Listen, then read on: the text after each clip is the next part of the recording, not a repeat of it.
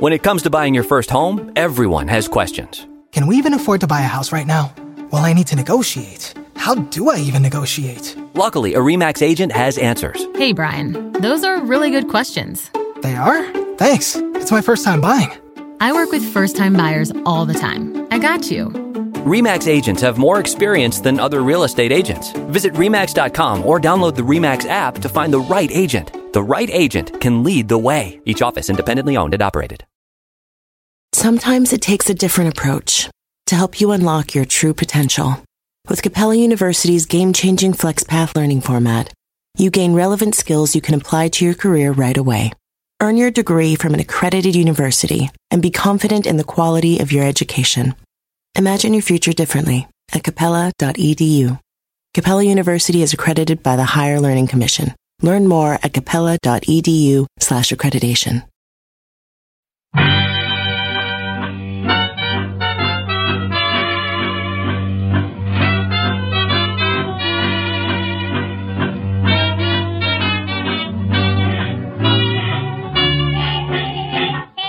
Brett McKay here, and welcome to another edition of the Art of Manliness podcast. So if you're a fan of podcasts, my next guest likely needs no introduction.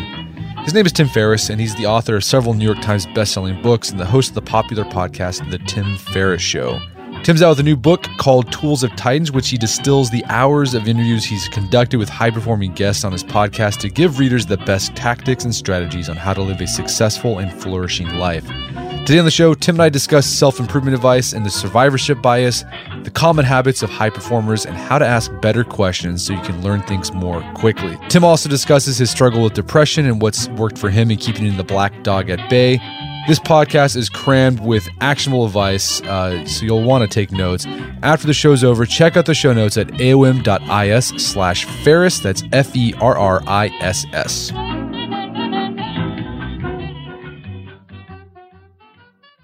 Tim Ferriss, welcome to the show. Thank you, sir.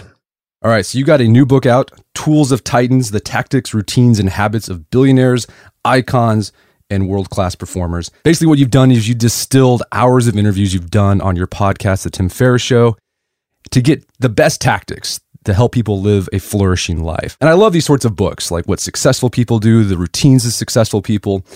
But one of the criticisms that's levied at these sorts of books and articles and things like that is that they can fall prey to the survivorship bias, right? Mm-hmm. So for those who aren't familiar, the survivorship bias is if you just look at successful people and look at what they did, you can get the assumption that, well, if you do these things too, you too will also be successful, but you ignore the people who did the exact same things but failed, right? Because you don't see the losers. Mm-hmm. How do you respond to a criticism like that? Does that apply to the Tools of Titans or not? Well, I think that survivorship bias is something I'm very acutely familiar with because of investing. If you open Barron's and you look at the mutual funds that advertise, that is a common criticism, right? That they just happen to be the monkey that flipped heads up 100 times in a row. But if you have enough monkeys, you're going to end up with one of those. And how do you know that monkey will go on to write how-to books about how to flip coins? But it just was a probability that, of course, given the sample size, you'd end up with someone like that. So I'm very familiar with how people can confuse correlation with causation. In this case, I think there are a few differences. The first is that from the hundreds of hours and about 10,000 pages of transcripts, that is probably 50 or 60% of Tools of Titans, the distilled tactics and routines and so on. The important portion is that I don't view myself as an interviewer. The rest is all new stuff, brand new tips from past guests and also new folks like Jack Dorsey and so on. There are, I think, a few elements that make it different. The first is that I don't view myself as an interviewer. I view myself as an experimentalist. So I've tried everything in the book and I have replicated results to one extent or another. And I've also then been able to look at how these habits have been used by my friends, colleagues, and fans over the last several years. So I've been able to vet the, let's just call it top 1% of everything that has been on the Tim Ferriss Show to date, and the second piece of it is that many of these people, and I would be the first to say, I think that it's not any one trick or hack, which is a word I try not to use these days, but there's no one trick that's going to turn you into Jack Dorsey. But the fact remains that once you're lucky, twice you're good, 3 times something really interesting is going on. Jack is someone who has a history of multiple home runs. Mark Andreessen, same story. These are people who, if they're lucky, they are some of the luckiest people on the planet. But I have to think there is actually an element of skill involved, and they have blueprints and recipes of their own. And in the case of what's been included in the book, these are things that I've been able to duplicate to some extent. So I'd say that's a big difference. Is I'm not looking at it from the sidelines. Right. I'm really in an experiential learner and only want to give people stuff that they can apply. Right. So you've vetted everything. You experimented. That's one of the ways you can figure out if you can replicate it. Yeah, definitely. But I also would just underscore the fact that it's a matter of not only finding habits and routines and so on that appear to work for someone, but looking at, for instance, the sleep cycles and so on of these different models and finding someone who is compatible with your own personality and life. It's very easy to say, well, hey, you should wake up at 4:30 in the morning and do what A, B, C, D people do. But that may not, just because it works for one person, just because it works for even many people does not mean it will necessarily work for you. So there is some trial and error involved. But the good news is it doesn't take a whole hell of a long time.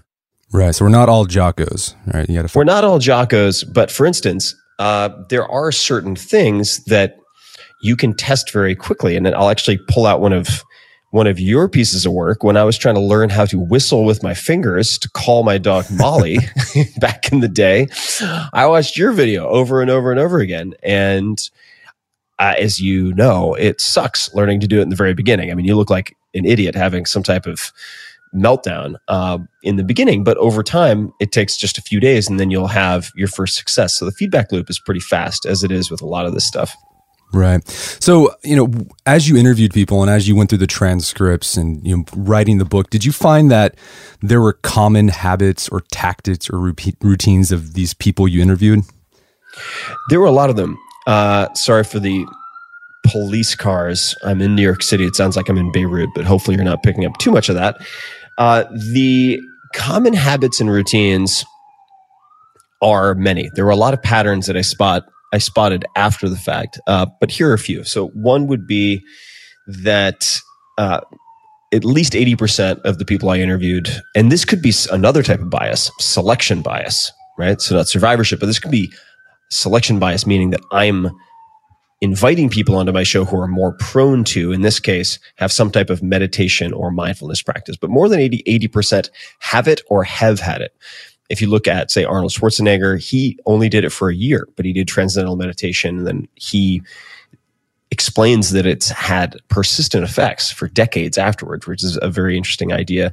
And that was transcendental meditation. But then you have Sam Harris, who does primarily, let's call it Vipassana meditation with some variation. And then you have other folks like Maria Popova of Brain Pickings, who has listened to the same guided meditation, which is free audio from Tara Brach, B-R-A-C-H. It's the summer 2010 Smile meditation. It's about 25 minutes long. And she's listened to the same audio every morning for the last several years and credits Tara with changing her life. So there is the consistency of a mindfulness or meditation practice, but it can take many forms. It could be what I just described, or it could be, say, listening to a song or a given album on repeat, which a surprising number of these folks do when they need to focus or code, for instance, or write or fill in the blank. Climb some of the toughest cliff faces in the world. In the case of Alex Honnold, he listens to the Last of the Mohicans soundtrack on repeat. It's a good one. So that's one. Another is that a very, very high percentage take sleep seriously and engineer sleep as a very, very, very high priority. So, for instance, Rick Rubin, legendary music producer, you go down the line, Johnny Cash, Linkin Park, Eminem, Jay-Z, Lady Gaga, Kanye, Jay-Z. It's everybody. It's just insane. His roster of artists. And he uses something called the Chili Pad. So the Chili Pad is a device that sits to the side of your bed, and it circulates water through a very thin sheet that you put under your own sheet, and you find your ideal sleep temperature between 55 degrees and I want to say 80 degrees. And this has been a life changer and game changer in a lot of ways for me and for other people. So Kelly Starrett, who's a superstar CrossFit coach and trainer, among other things, also credits the Chili Pad. And I had never heard of it before bumping into these two guys. And so you're talking to people who are in the top 1% of what they do, completely different worlds, yet they're both using this obscure device. And those are the things that I get really excited about. Or if there's a book recommendation or a documentary recommendation that is really obscure, but nonetheless pops up 5 or 10 or 15 times, like Poor Charlie's Almanac as a book recommendation. I ask people in all of my interviews, what book have you gifted most to other people? Which is actually, I think, in many respects, a better question than what are your favorite books, which has a primacy and recency bias. People tend to think of what they read recently or something they read long, long time ago. And the Poor Charlie's Almanac by Charlie Munger popped up all the time, which is not what you would call a huge perennial bestseller or mainstream book at all. So those are a few of the things that pop up, but there are many, many others. The most consistent point, though, I would say, is that they all have routines. And the specific routine is not as important as having a routine. You have routines to make a lot of your day autopilot so that you can preserve your decision-making hit points, so to speak, and avoid decision fatigue so that you can conserve yourself for the stuff that actually matters. And those are usually meaning the unique strengths that you bring to the table. Because all of these people, and this is one of the points I wanted to make with the book, because I don't just ask them about their ideal days. I ask them about their darkest periods and toughest times and what they did as coping mechanisms. All of these people, and maybe with the exception of a few mutants, but almost every single one of them is a flawed creature with imperfections, walking around with a lot of insecurities, just like everybody else, just like all of us. And that is really, really reassuring to see that they've just been able to capitalize on and maximize one or two strengths and sort of build routines and lives around maximizing those. Right. And with the routines, did you find that they were very mindful about how they created their routines, or was it more of an organic process in how they developed those routines? Super organic. A lot of it is accidental, and it mimics evolution in a lot of respects. I mean, evolution is far from perfect. It's not just a model that keeps on improving, right? You have all these weird mutations and accidents. Some of them work out, some of them don't. And that's true with many of these routines. I'll give you an example. Mike Birbiglia, who's one of the most successful comedians on the planet, he figured out a Jedi mind trick for himself when he was putting off writing his last screenplay, which ended up becoming a hit movie. But he kept on procrastinating. He'd put it off. He'd wash his car, do things in between, whatever it might be, to postpone writing. But he didn't do that, he noticed, with any meetings. When he had to, let's say, have a lunch meeting with someone or a conference call, he was always early. And as an experiment, he took a Post-it note and he put it by his bedside, and it said, "Mike, 3 exclamation points. You have a meeting with yourself at 7 a.m. at whatever the cafe was to work on your screenplay." And for whatever weird reason, for whatever quirk of human psychology, it actually worked for him. So that is one of the, you could call it a crutch, but one of the tricks that he used to hold himself accountable and get his screenplay written. I love that. But that's, and also you'll find a lot of these folks, there are some who are just Terminators, like Jocko, right?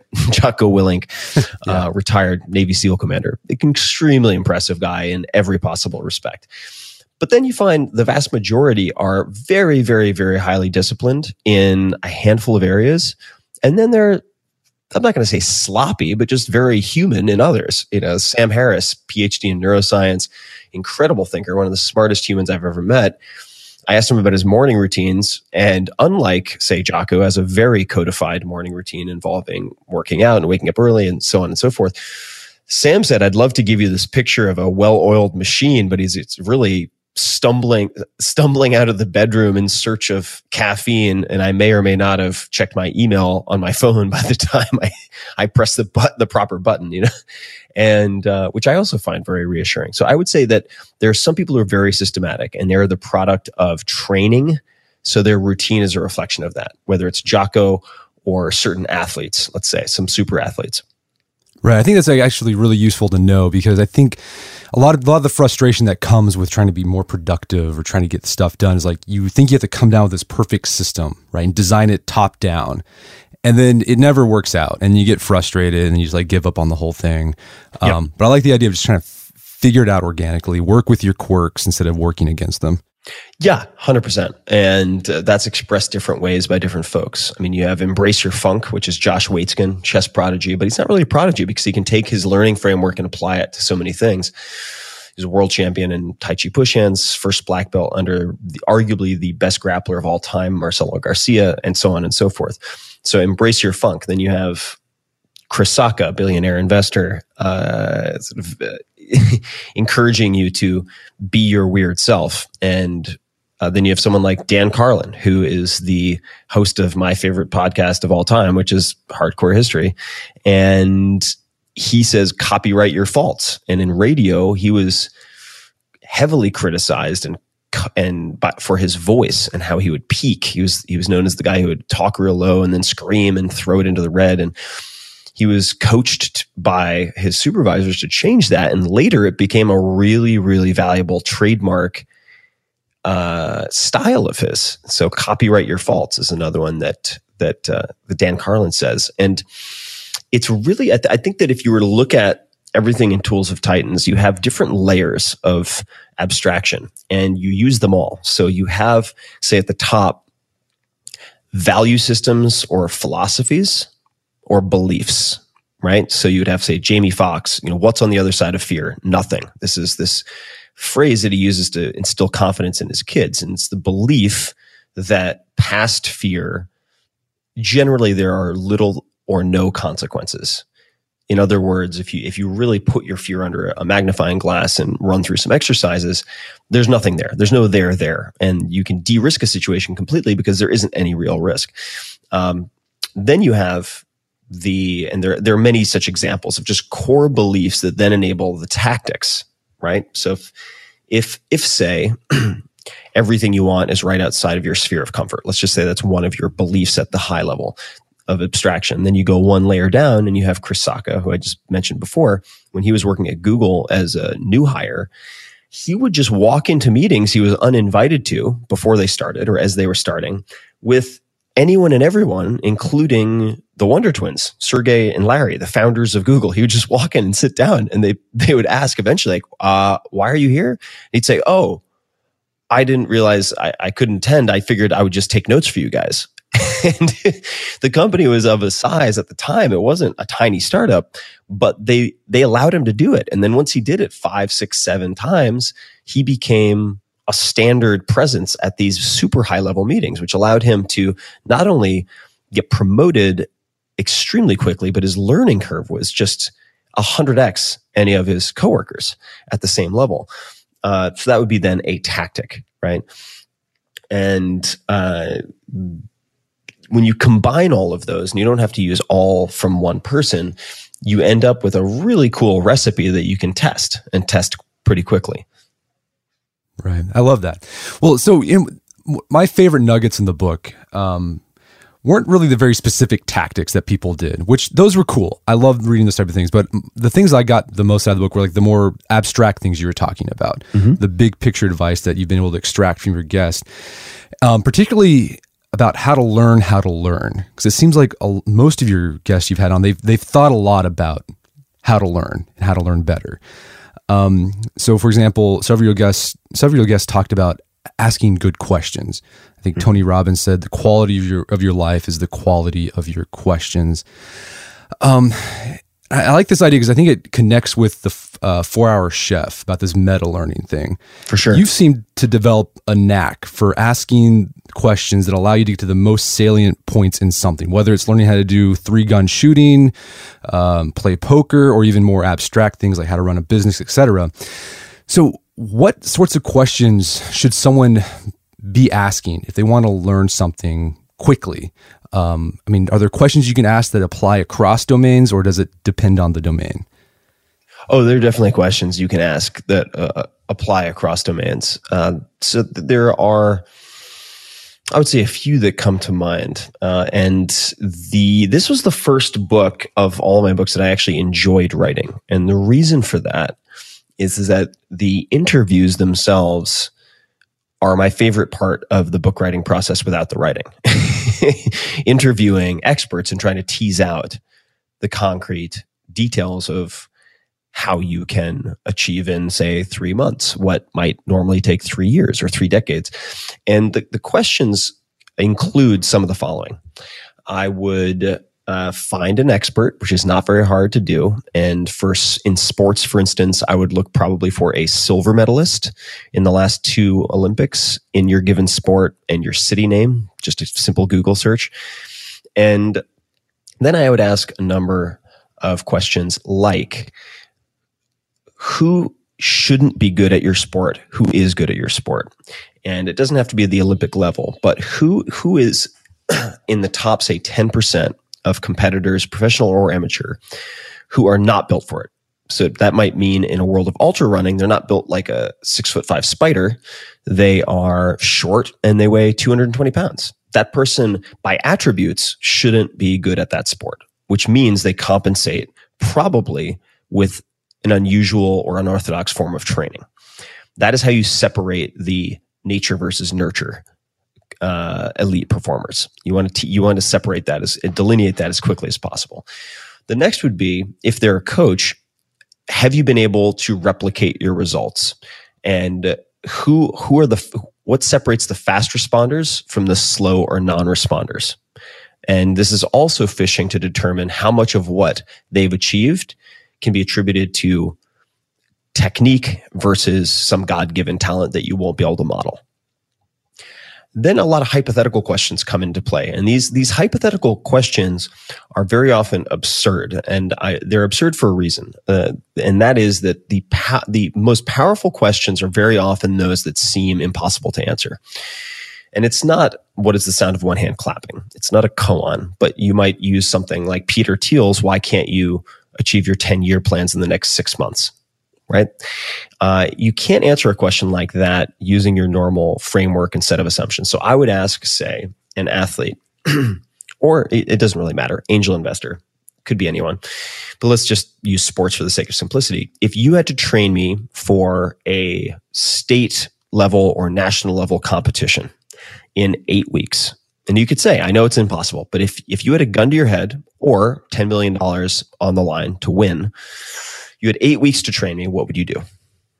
And this is to try to figure out the 80-20, the 20% of the training that will give you 80% or more of the outcome that you want. In this case, sort of competitive repertoire technique or conditioning, right? Others would be, what are the biggest wastes of time for novices? Where do novices typically misspend their time? What are the things they focus on they shouldn't focus on? And what are the things they neglect that they should focus on starting day one? And these are questions that really transcend any specific area. You could use it for language learning. You could use it for business. You could use it for fitness. You could use it for diet. You could use it for just about anything. That's awesome. And I like, it's interesting. You said go for the silver medalist. Is there a reason why? Is it just because you couldn't get access to the gold medalist? Oh, yeah. Let me explain that. Because the gold medalists will be higher in demand. They'll be harder to get a hold of, and they will be more difficult to convince to help you. And silver medalists, very frequently, there are some exceptions, but they are athletes who are just as good as the person who won gold. Right. They just happen to have a bad day. Any given Sunday with most of these sports in the Olympics at the highest levels. And again, there's some outliers, but silver medalists just makes it easier and cheaper to get advice, say via Skype video, which I've done in the past with, say, people who took second place in world championships. And you can certainly go after the big dogs, but don't be shy about pursuing the second best, because they're very often as good as the person who took first place. And I've done that for learning to do surfing pop-ups, for instance, which I learned from a world-class competitor. I happened to be in Berlin at the time where it was pouring rain, and he was in Southern California, and we did it via Skype video. He coached me through doing surf pop-ups on the living room floor of an Airbnb in Berlin, Germany. And it was, I think, $80 for the hour. It's just an incredible bargain. I just cut at least 3 months of headache off of my learning curve by doing that. So it's just sitting out there for people to grab for a lot of these things. Have you ever had an instance where you've talked to someone who's a high performer, but they weren't able to really give you any good insights because they had the curse of knowledge? Like they couldn't really explain it to you because it just came they took for granted like these the very basics that you needed to get in order to get this skill. All the time. Yeah, this is very common. So I will never just go after the top performers, meaning in certain areas, say in acting or in sports, where the best people or the most famous people tend to have started at an extremely young age. They are frequently incapable of teaching novices or intermediates because everything they do is second nature at this point. They don't remember what it was like not to know. So that means I have two buckets of so-called experts that I'll go after. You have the people who are the best in the world, and then you have the people who have made the most progress in a short period of time, which is why, in addition to asking who's good at this, who shouldn't be, I will ask which of your students or which people are you aware of who have gone from zero to, say, national caliber in an unbelievably short period of time, or just come out of the blue. No one knew them, and all of a sudden they're a national champion or a world champion. Who comes to mind? And I'll get that list. So at the very least, even if someone can't teach me what they know, they can tell me who the outliers are that I should study. And for swimming, let's say you might have a Michael Phelps, who's going to be impossible to get a hold of, most likely. And then you might have someone like Shinji Takeuchi. So Shinji Takeuchi is not a competitive swimmer, but went from not being able to swim to having one of the most beautiful freestyle swim strokes on YouTube. And there was a point in time where the first most viewed swimming video on YouTube was Michael Phelps. The second was Shinji Takeuchi for total immersion method, which was just mind-blowing.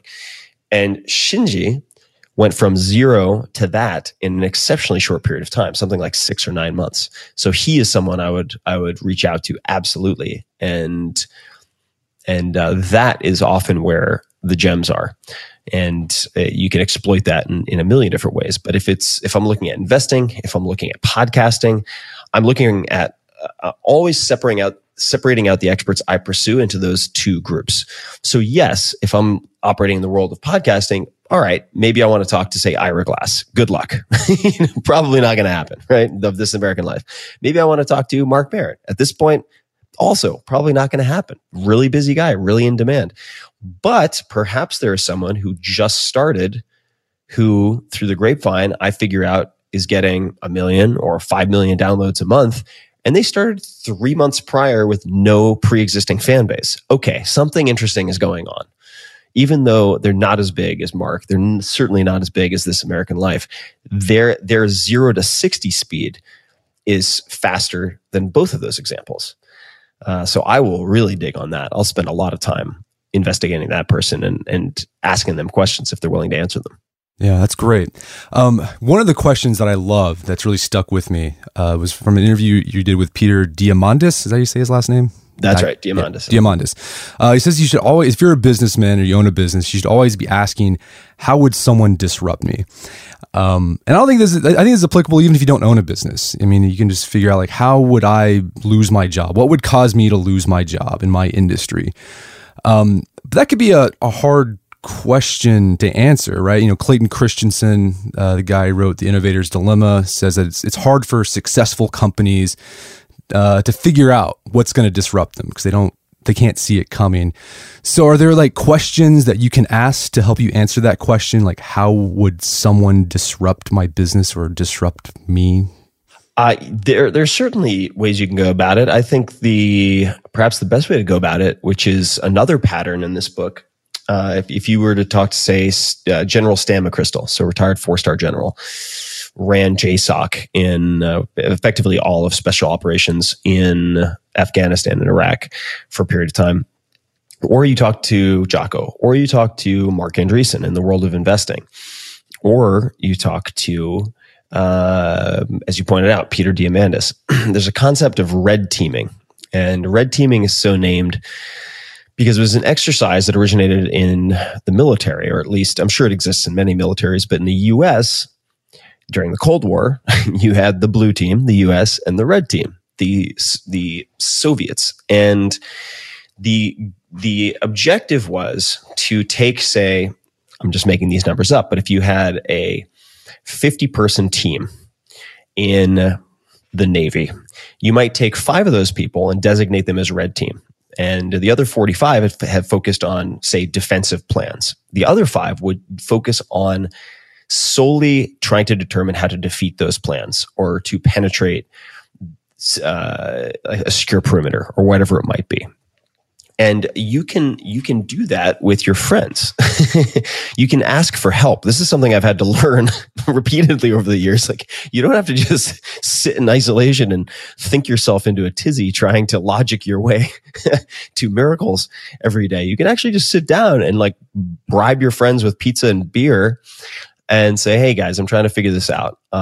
And get ideas, gather ideas from friends, ideally people who are intelligent. But that would be one way of absolving yourself of complete responsibility for figuring that out. And you could even couch it in a way that could become an opportunity. So let's say you're in a company and you're wondering how you're trying to determine the most likely scenarios for you being fired, you being replaced, or your division being made obsolete, whatever it might be. In the process of trying to figure out how to take down the company that you work for, as an exercise, as a red teaming exercise, you might actually come up with a fantastic idea for a startup that ends up being hugely successful. This is actually a common genesis story in Silicon Valley. So I think red teaming is an incredibly powerful concept, and it's part of what you could consider also, and this has come up a few times, a SWOT analysis, a strengths, weaknesses, opportunities, threats analysis. And this would fall in the weaknesses or threats category. That's awesome. I mean, have you red teamed yourself? Like, how would someone disrupt Tim Ferriss Inc.? Well, I've red teamed myself from a security standpoint. So that's a digital security and physical security standpoint. Just because I've gotten to a point, and this is just a price you pay with enough public exposure. Let's safely assume that 1 out of every 1,000 people is just batshit crazy. So you have an audience of a few million people. Well, you're going to have a small army of batshit crazy folks who may or may not try to track you down. And they may or may not make death threats because they're completely unhinged. They may or may not think that you're their long lost lover or brother or fill in the blank and try to find you.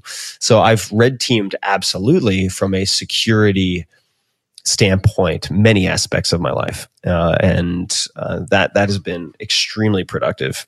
You don't want to wait for other people to identify your weak spots. Then you're in a very reactive mode. You want to proactively red team, and that could be for home defense, could be for digital hygiene. It could be as simple as talking to a hacker like Sammy Kamkar, who created the fastest growing virus of all time, who also has a chapter in Tools of Titans on what you should do to defend against people like him. It's like starting point number one, put some tape or something over the camera on your laptop, because it is child's play for people like Sammy to hijack that and record you. It is so easy. It is laughable. I have seen it. And on and on and on and on. But those are primarily the ways that I've red teamed. I've also red teamed in the process of doing competitive analysis, looking at, for instance, when a book is launching. When I launched my first book, unlike Tools of Titans, which is coming out in the the hardest possible time frame. It is the most competitive month of the year, meaning the holidays, pre-holidays, pre-Christmas, etc. For the 4-Hour Workweek, I looked at historical book scan numbers and tried to identify soft spots where there were fewer competitive threats, and the absolute number of total copies required to, say, hit the New York Times was on average lower, and that happened to be April. So there are ways that you can look at how to disrupt others, and then you can look at how others might disrupt you. For instance, this is a role-playing version of red teaming, but you can do it yourself, which is Neil Strauss, 8-time New York Times bestselling author, has also interviewed every celebrity imaginable for Rolling Stone and the New York Times. When he edits his own books, and this is in his profile, he edits with 3 passes. The first time he writes it for himself. Or I should say, he writes it first for himself, and then he edits it for himself to be fun for himself, gratifying in whatever way he wants to be gratified. Then he writes it, or edits it rather, for his fans, so that he answers his fans' questions, the follow-up questions or the doubts or the confusing points that his fans, his diehard followers, will focus on. And then third, he edits for his haters. He tries to identify, if I hated Neil Strauss and wanted to take this down, wanted to find a contradiction, wanted to cherry pick something so that I can make him look like an idiot, how would I do it? And he walks through his own writing with red ink and figures out how to defend against that preemptively. That is absolutely a form of red teaming. You're just doing it yourself. Right. It sounds like an attorney. Yeah. Oh, yeah. Right. Definitely.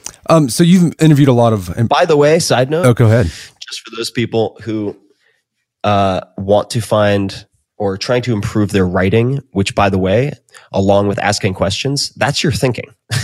How you write and ask questions, that's how you think. So if you want to improve the clarity of your thinking, which applies and helps everything, of course.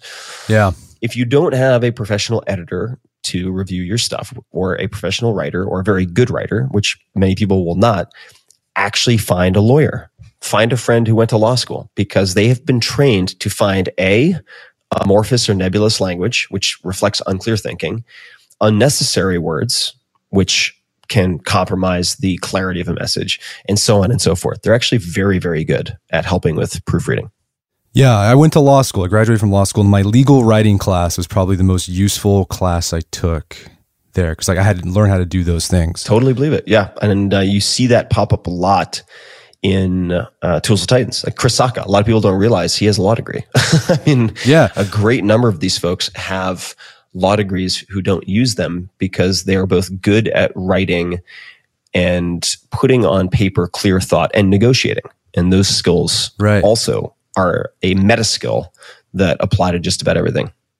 Yeah, I think it's interesting. There's a lot of like internet writers who were once attorneys, like Jonathan Fields, who used to be an SEC attorney, Gretchen Rubin, for Happiness Project, she worked on the Supreme Court. Yeah, it's a pretty useful skill. Yeah, it doesn't surprise me at all. Wedding season is coming up, and if you are preparing for the big day, I know wedding planning can be really intimidating, but finding the perfect suit shouldn't be. Indochino makes it easy to get a fully customizable suit right from your home. Don't just wear any suit on your big day, wear a custom made-to-measure suit. Suits start at just $499, which is about the same price you'd pay for an off-the-rack suit at a department store, and they've also got custom made-to-measure shirts starting at just $89. So I've talked about my Indochino suit on the podcast before. They've been a long-time podcast sponsor. It's navy blue. The measuring process was super easy. They got these video guides you follow. You'll need another set of hands to help you out with that. But the really fun part is customizing it. Got to customize how I wanted the lapels on the jacket, the pockets, the lining. I went no pleats on the pants on this suit. A lot of fun. And then in a few weeks, you have a made-to-measure custom suit sent directly to your door. When planning your wedding, get a suit as unique as you with Indochino. Go to Indochino.com and use code manliness to get 10% off any purchase of $399 or more. That's INDOCHINO.com, promo code manliness. Did you know Fast Growing Trees is the biggest online nursery in the U.S. with more than 10,000 different kinds of plants and over 2 million happy customers in the United States? You can grow lemon, avocado, olive, or fig trees inside your home on top of the wide variety of houseplants available. Fast Growing Trees makes it easy to order online, and your plants are shipped directly to your door in 1 to 2 days. And along with their 30-day Alive and Thrive guarantee, they offer a free plant consultation forever. So I use Fast Growing Trees to order not an indoor tree, but an outdoor tree. There is an oak tree that was in our front yard that died a few years ago due to heat stress. Had to cut it down. There's been a blank spot that I wanted to put another tree there. I wanted a maple tree that turned bright red during the fall. And I went on Fast Growing Trees, found the tree that fit the criteria that I was looking for. Turns bright red. It's a maple tree that turns bright red in the fall. So if you want to try Fast Growing Trees, right now they have some of the best deals online, like up to half off on select plants. And listeners to our show get an additional 15% off their first purchase when they use code manliness at checkout. That's an additional 15% off at fastgrowingtrees.com using code manliness at checkout. Fastgrowingtrees.com, code manliness. Offers valid for a limited time. Terms and conditions may apply. Daylight saving time is starting up again. The goal of this is to give us more daylight from March through November. By setting our clocks forward, it may feel like there are more hours in the day, but if you're hiring, it doesn't necessarily help you find qualified candidates for your roles any sooner. There is only one way to do that: ZipRecruiter. And right now you can try it for free at ZipRecruiter.com/manliness. ZipRecruiter works around the clock to help you find qualified candidates. Once you post your job on ZipRecruiter, they send it to 100 plus job sites so you can reach more of the right people. ZipRecruiter's smart technology also quickly scans thousands of resumes to identify people whose skills and experience match your job. Spring forward with a new hiring partner, ZipRecruiter, and find top talent sooner. See why 4 out of 5 employers who post a job on ZipRecruiter get a quality candidate within the first day. Just go to this exclusive web address to try ZipRecruiter for free. ZipRecruiter.com/manliness. Once again, that's ZipRecruiter.com/manliness. ZipRecruiter, the smartest way to hire. All right, if you have a family, then you need to get term life insurance to protect them. It's one of the smartest financial decisions you can make, and the start of the new year is the perfect time to get it done so you can focus on whatever else the year has in store for you. Fabric by Gerber Life was designed by parents for parents to help you get a high-quality, surprisingly affordable term life insurance policy in less than 10 minutes. Fabric has flexible policies that fit your family and your budget, with quality policies like $1 million in coverage for less than $1 a day. There's no risk to apply. They have a 30-day money-back guarantee, and you can cancel at any time. I remember when I was a new dad, I had a lot of thoughts going through my head. One of them was, how can I take care of my family when I'm gone if something happens to me? Well, so one of the first things I did, I got term life insurance, one of the best decisions I made. Join the thousands of parents who trust Fabric to protect their family.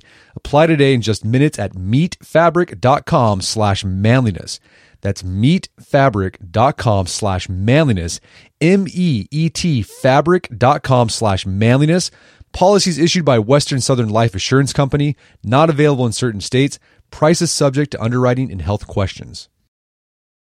So, I mean, you've interviewed a lot of, well-known, high-performing folks. Who's the most impressive but lesser-known guest you've had on the show?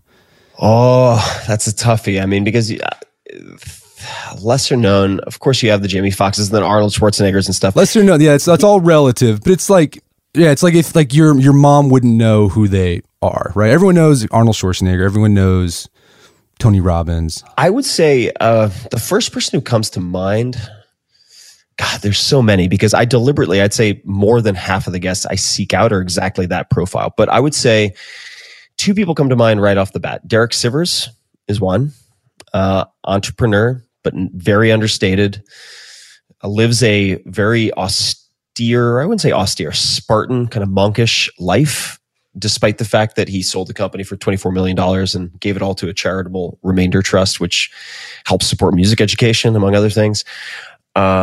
Philosopher, king of programming and entrepreneurship. Just a fascinating guy who has a lot of rules for his life. And I've seen him in action. So he actually walks the talk. There are a lot of motivational type folks that I just can't stand because what they say on stage and what they do in their lives are completely incompatible.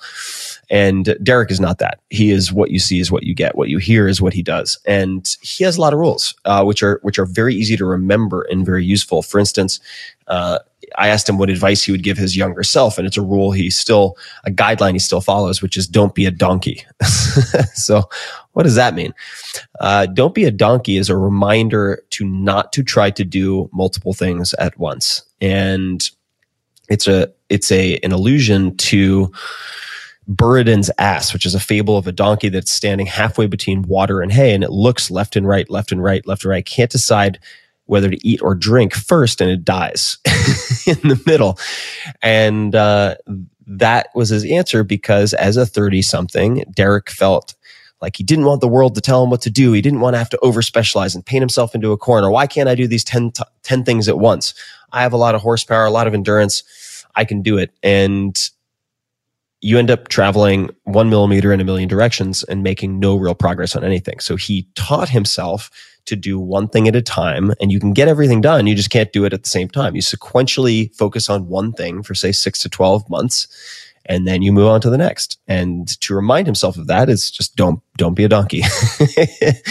And he also has a very simple framework for making decisions. In the beginning, it was say yes to everything. Before he was a musician, he went to Berklee School of Music, ended up founding CD Baby much later. But in the beginning, he said yes to every gig, say yes to everything in the beginning. And he ended up saying yes to an acoustic guitar gig at a pig show. I'm not making this up, in like rural New England. And he went and he treated it like he was playing Madison Square Garden. And that piddly little pig show led to an entire career as a musician, basically. Later, once he had a little bit of success, it came down to hell yeah or no. Basically, if it's not a hell yeah with 100% excitement, oh my God, how could I not do that? Then it's a no. Because once you've had a little bit of success, and it doesn't require very much in a digital age, the amount of inbound noise and the amount of kind of cool offers and invites that you will get in a month is more than you could say yes to in a year. And when you get to that point, what's going to kill you, what's going to make you fail, what's going to make you overwhelmed, what's going to make you flame out is not the bad opportunities. It's going to be a mountain of kind of cool, interesting stuff that you commit yourself to, which then doesn't leave you the bandwidth to pursue the one or two hell yeah opportunities that you create or come across maybe once a year. The other person who came to mind right off the bat was a palliative care physician, which effectively means a hospice physician, someone who helps people die, named BJ Miller. And BJ Miller has helped about 1,000 people die. He's a young guy. He is a triple amputee. He, during college, lost his limbs in an electrocution accident. They were burned off, 3 of his limbs. And his take on the world is just very, very unique. And he really helped me to understand his approach to helping people pass through the end of life to death. And what I liked about it in part is that it was not compatible with a lot of the listicles you see, like the 8 regrets of the dying or whatever these lists end up being, which are all the usual things you would expect. Like, like having not spent another day at the office, like the usual cliched stuff. And you have to wonder when you read those things, are these people saying what they feel? Are they saying what they think they should want to say? Or is it something else? And BJ, rather than, for instance, well, there are a few things that come to mind that I found very thought-provoking. One is when I asked him, what do you put on a billboard? And I ask all my guests this, what would you put on a gigantic billboard if you wanted to get a message out to millions of people? And he said, don't believe everything that you think. And I was like, ooh, that's a good one. And we could chew on that for an hour alone, just that one line. But other things were, for instance, how he helps people grapple with the big existential questions, the big, say, spiritual questions. And in short, the answer is he doesn't. He actually helps people to consider the beauty of pointlessness and why that may not be a bad thing. In fact, it could be a really profound, beautiful thing. And he will have them look at, for instance, art books of Mark Rothko paintings, or he would potentially have them do that, to ponder something that is beautiful but without any explicit meaning per se, and to lose the addiction or attachment to everything having to have meaning or some predestination. I thought that was extremely curious and worth exploring. Or the fact that both he and a memory champion named Ed Cook, and they're separated by thousands of miles, do something that I ended up calling star therapy, which is when, for instance, in BJ's case, he's feeling overwhelmed or anxious, he will look up into the night sky at stars and just consider the fact that some of the light may have been emitted from those stars thousands of years before hitting his eye in that instant. Or that some of the stars he's seeing, so to speak, no longer exist. And pondering the enormity of the cosmos and how they blip on the screen. We are a blinking of a firefly, as Naval Ravikant would put it. In the grand scheme, it puts a lot of our now realized trivial issues, the guy who cut us off in traffic, the idiot we got into an argument with at work or on the phone, whatever it might be. It makes all of that seem extremely ridiculous and laughable, and is incredibly antidepressant in its effects. And so I tried this, and it sounded really woo-woo and out there, and I started doing it every night, even during book deadline when I was writing this. And I attribute a lot of little things like that, which have some overarching philosophical connection, to allowing me to actually be relaxed for the first time putting a book together, which has never been the case. So Derek Sivers and BJ Miller are two who come to mind. That's great. So, I mean, you've tried all the tips and all the tactics and advice that you got from your guest. I mean, was there one piece that, provided immediate ROI? Like, as soon as you implemented it, like, you noticed an improvement in your life right away? Oh yeah. Yeah. There have been quite a few, but I'll focus on one. And that is, intelligent fasting and entering a state of ketosis. Ketosis, for people who don't know what it is a state your body enters when you are starved, effectively. So if you were stranded by a plane crash, lost in the woods, after a few days, your body would shift from using carbohydrates because you're not eating anything and you run out of stored carbohydrate, which is glycogen, to using your body fat. That's why you store body fat. And you, instead of using glucose, blood sugar, you end up using predominantly ketones. And the brain and heart end up working extremely well, among other tissues, on ketones. So it turns out that entering ketosis through dietary means, or from taking supplemental ketones, which is a very new thing called exogenous ketones, there are a range of different benefits. There's actually a foundation called the Charlie Foundation that has looked extensively at how ketosis, in many cases, can reduce or eliminate seizures in children, for instance. It's a very high-fat diet. There are also implications for anti-cancer effects and so on. But in my personal case, having grown up on Eastern Long Island, I spend a lot of time there in the summers. It has one of the highest densities of what people call deer ticks, black-legged ticks, in the world. And I contracted Lyme disease, and I experienced very severe symptoms. It was diagnosed at a very late stage because I didn't get the bullseye rash. I assumed I needed the bullseye rash, but turns out about 20% of the people who are afflicted do not display this dermatological symptoms. So I waited until my speech was slurred. I was having trouble remembering friends' names. I took 5 or so minutes to get out of bed because my knees and joints were so swollen. I was operating at 10% capacity max for about 9 months. I mean, I really felt like I had dementia and severe arthritis. It was the scariest health experience of my life. I reached out to Dominic D'Agostino, who's a PhD, who's in Tools of Titans. His chapter is probably the third longest chapter in the book for this reason. And he walked me through a process for getting into ketosis quickly and relatively easily, and some of his tricks. And once I hit using a device called the Precision Extra, XTRA, it's from Abbott Labs. It's a finger prick that allows you to measure your concentration of ketones in the blood. Once I hit about 1.5 millimolars, which is not extremely deep ketosis, but it's definitely ketosis. I'm using body fat. I felt like before Tim. My brain was 10 times faster. I had none of the slurring. The swelling went down. Almost everything autocorrected, which was very, very, very odd to me. And that was after antibiotics, which were necessary. I used doxycycline. And there's a lot of nonsense out there about Lyme disease, folks. So find a proper MD. Do not go for every alternative bit of nonsense that gets thrown at you.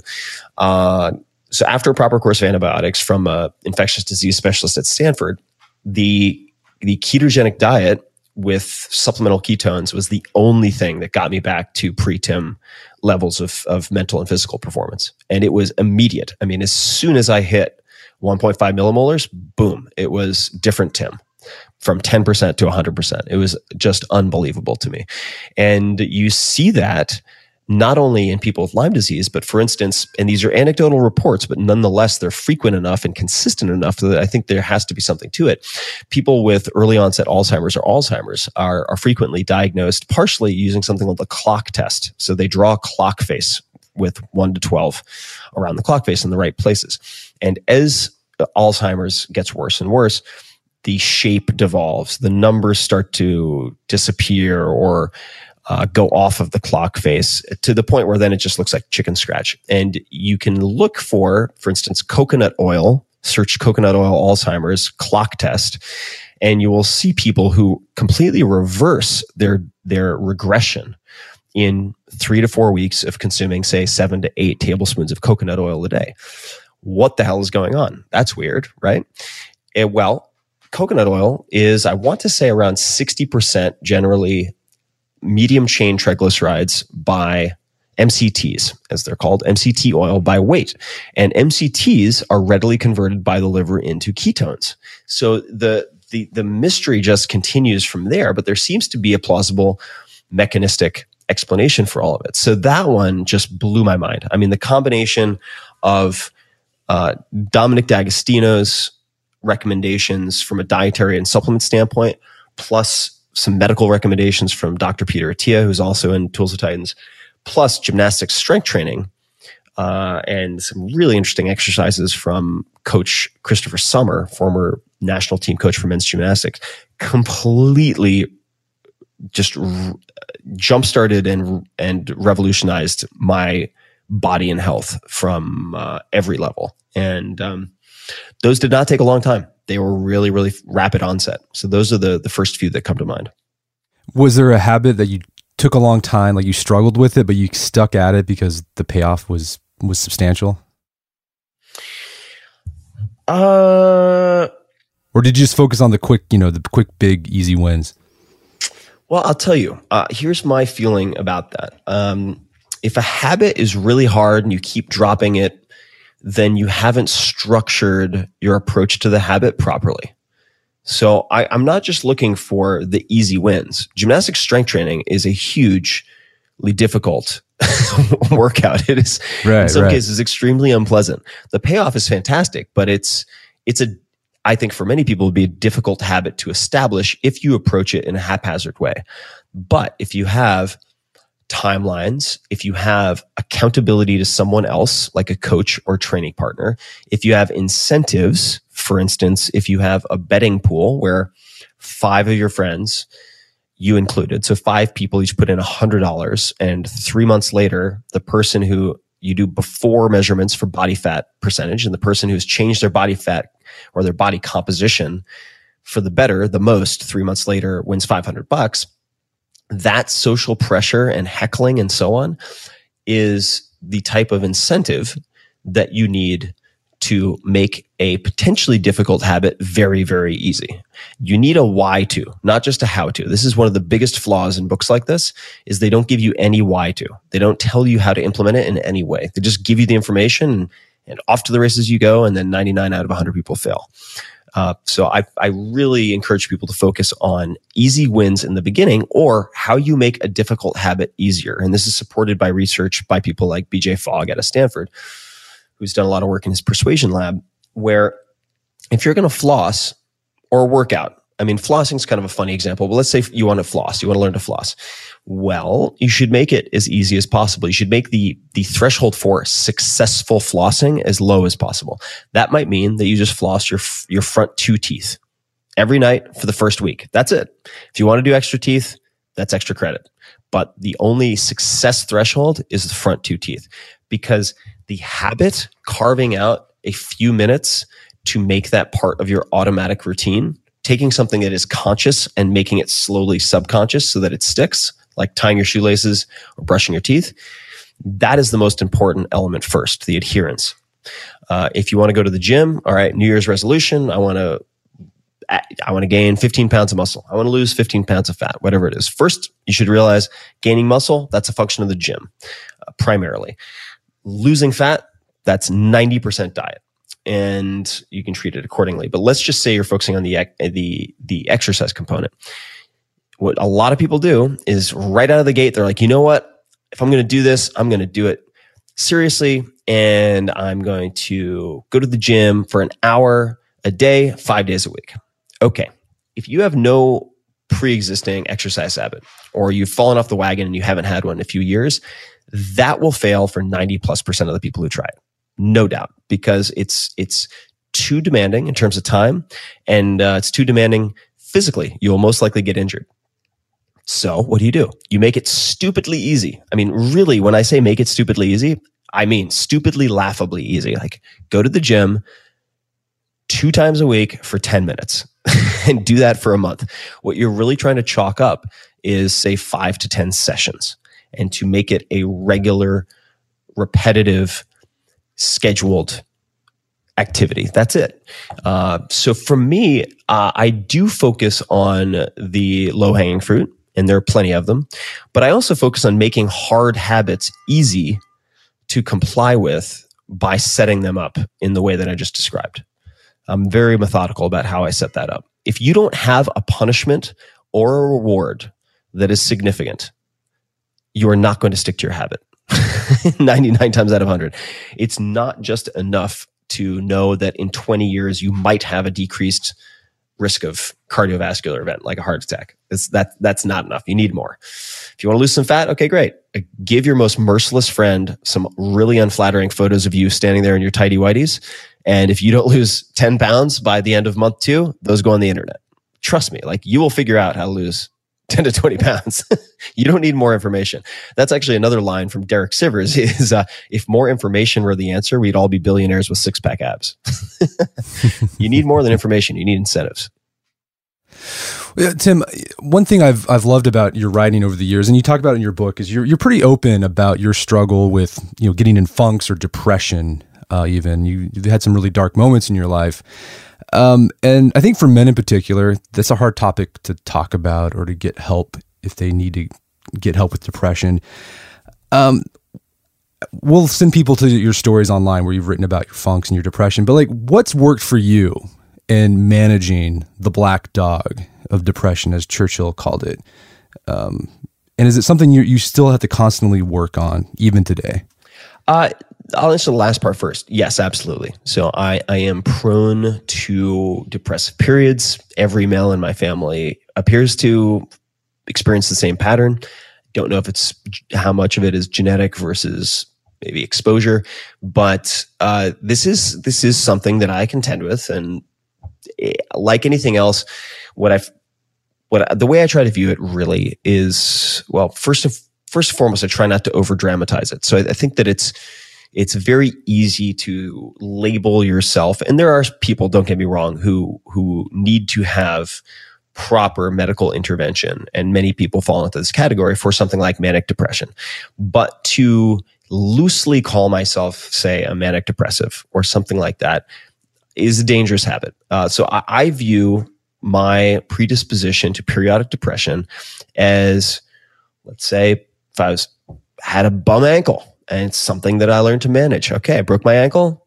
I have to cope. Maybe I have to ski a little differently than other folks. Maybe I have to modify my workout routines so that I'm not doing squats where my knees go over the ankles. Okay, it's a manageable problem. And could be anything else. Like, hey, Timbo, lost your hair. I have a lot less hair than I used to. It's like, all right, buy a hat.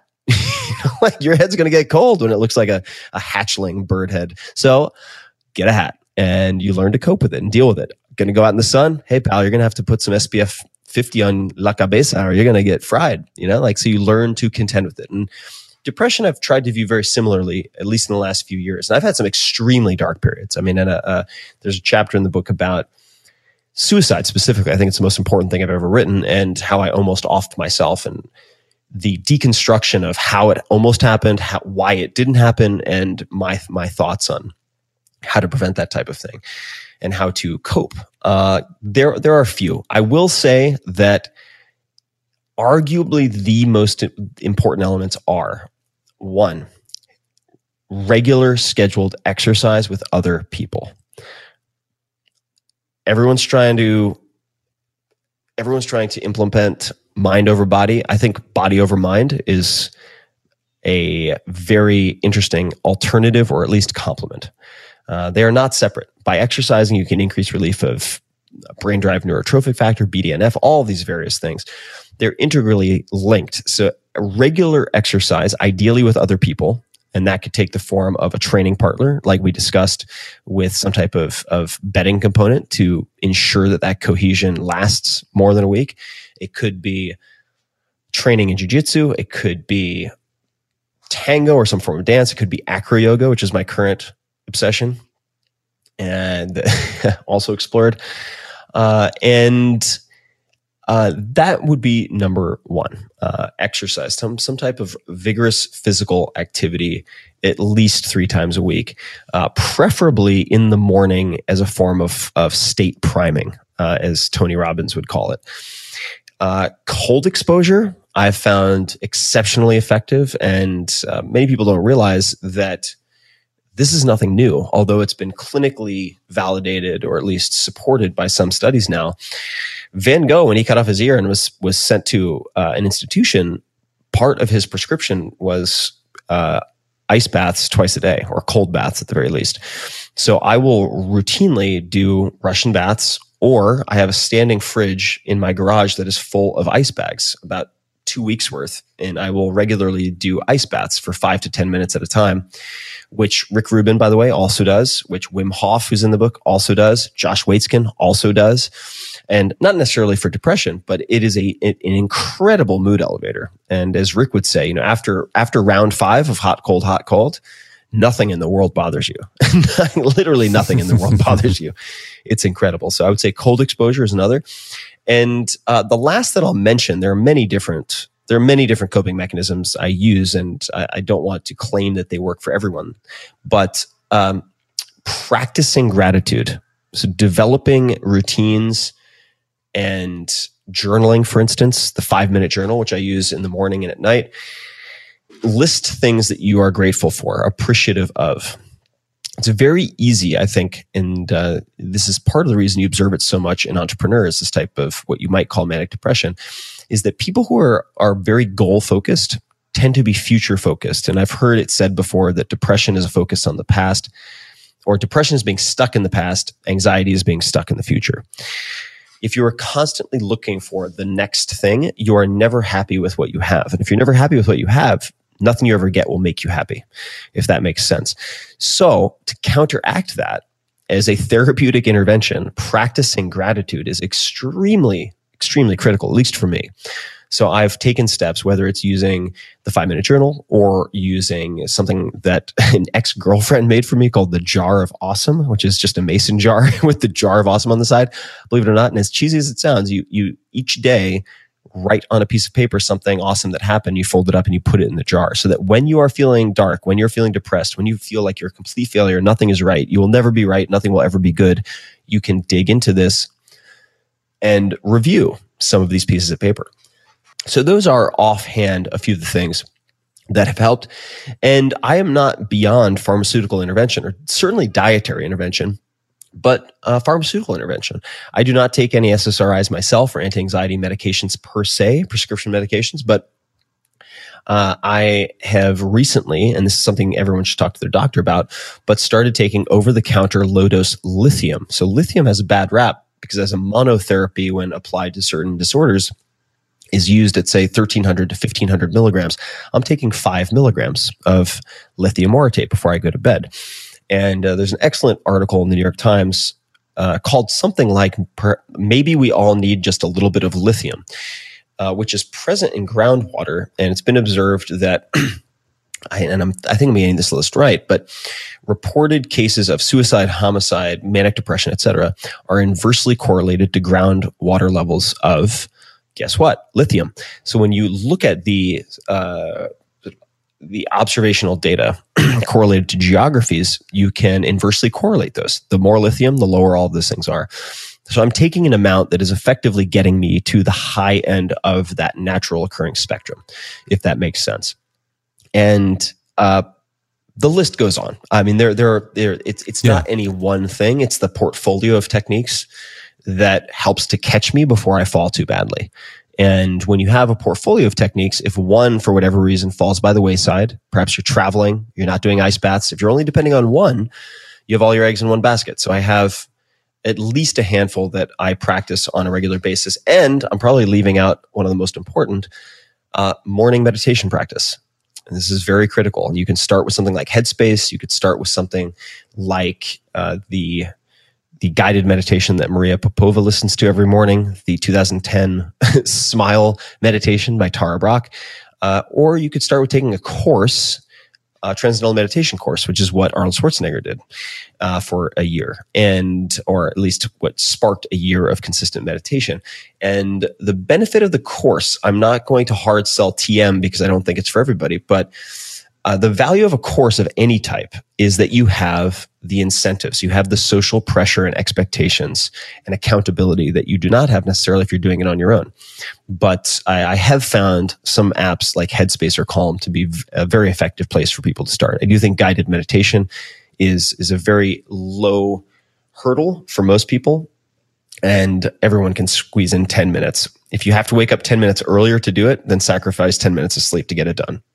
But that would be yet another piece of the puzzle. That's awesome. Well, fantastic. Tim, we've covered a lot of ground in a little over an hour. Yeah, we have. I really appreciate it. Thanks so much for your time. I guess people can find out more about the book at, where can they find that? timferriss.com? I would recommend that. I don't think I've touched that one in a couple of years. I need to update it. So I would recommend people go to toolsoftitans.com. Toolsoftitans.com has some sample chapters. It has all sorts of information on the book. It is, it's a fun book. I had so much fun with this. And just so people aren't intimidated, it's a 704-page book, but it's intended to be a choose your own adventure buffet of options. Dip in, dip out. If any reader reads 100 pages, I'm happy. I consider it mission accomplished. So you do not have to read the whole thing. Think of it like a cookbook of sorts. But toolsoftitans.com is where they can find out all about the book, and it's available everywhere.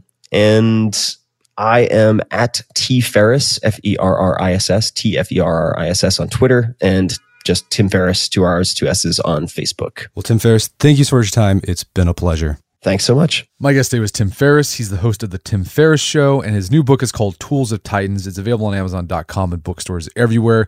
You can find out more information about his book at toolsoftitans.com, and also just his happenings at 4hourworkweek.com. Also, check out our show notes at aom.is/Ferriss, where you can find links to resources where you can delve deeper into this topic.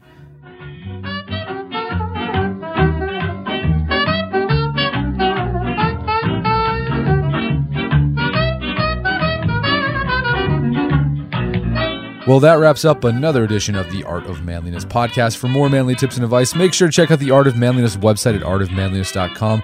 Our show is edited by Creative Audio Lab here in Tulsa, Oklahoma. If you have any audio editing needs or audio production needs, check them out at creativeaudiolab.com. As always, we appreciate your continued support. Reviews on iTunes or Stitchers helps us out a lot, so please continue to give those. As always, thank you again for your support. And until next time, this is Brett McKay telling you to stay manly.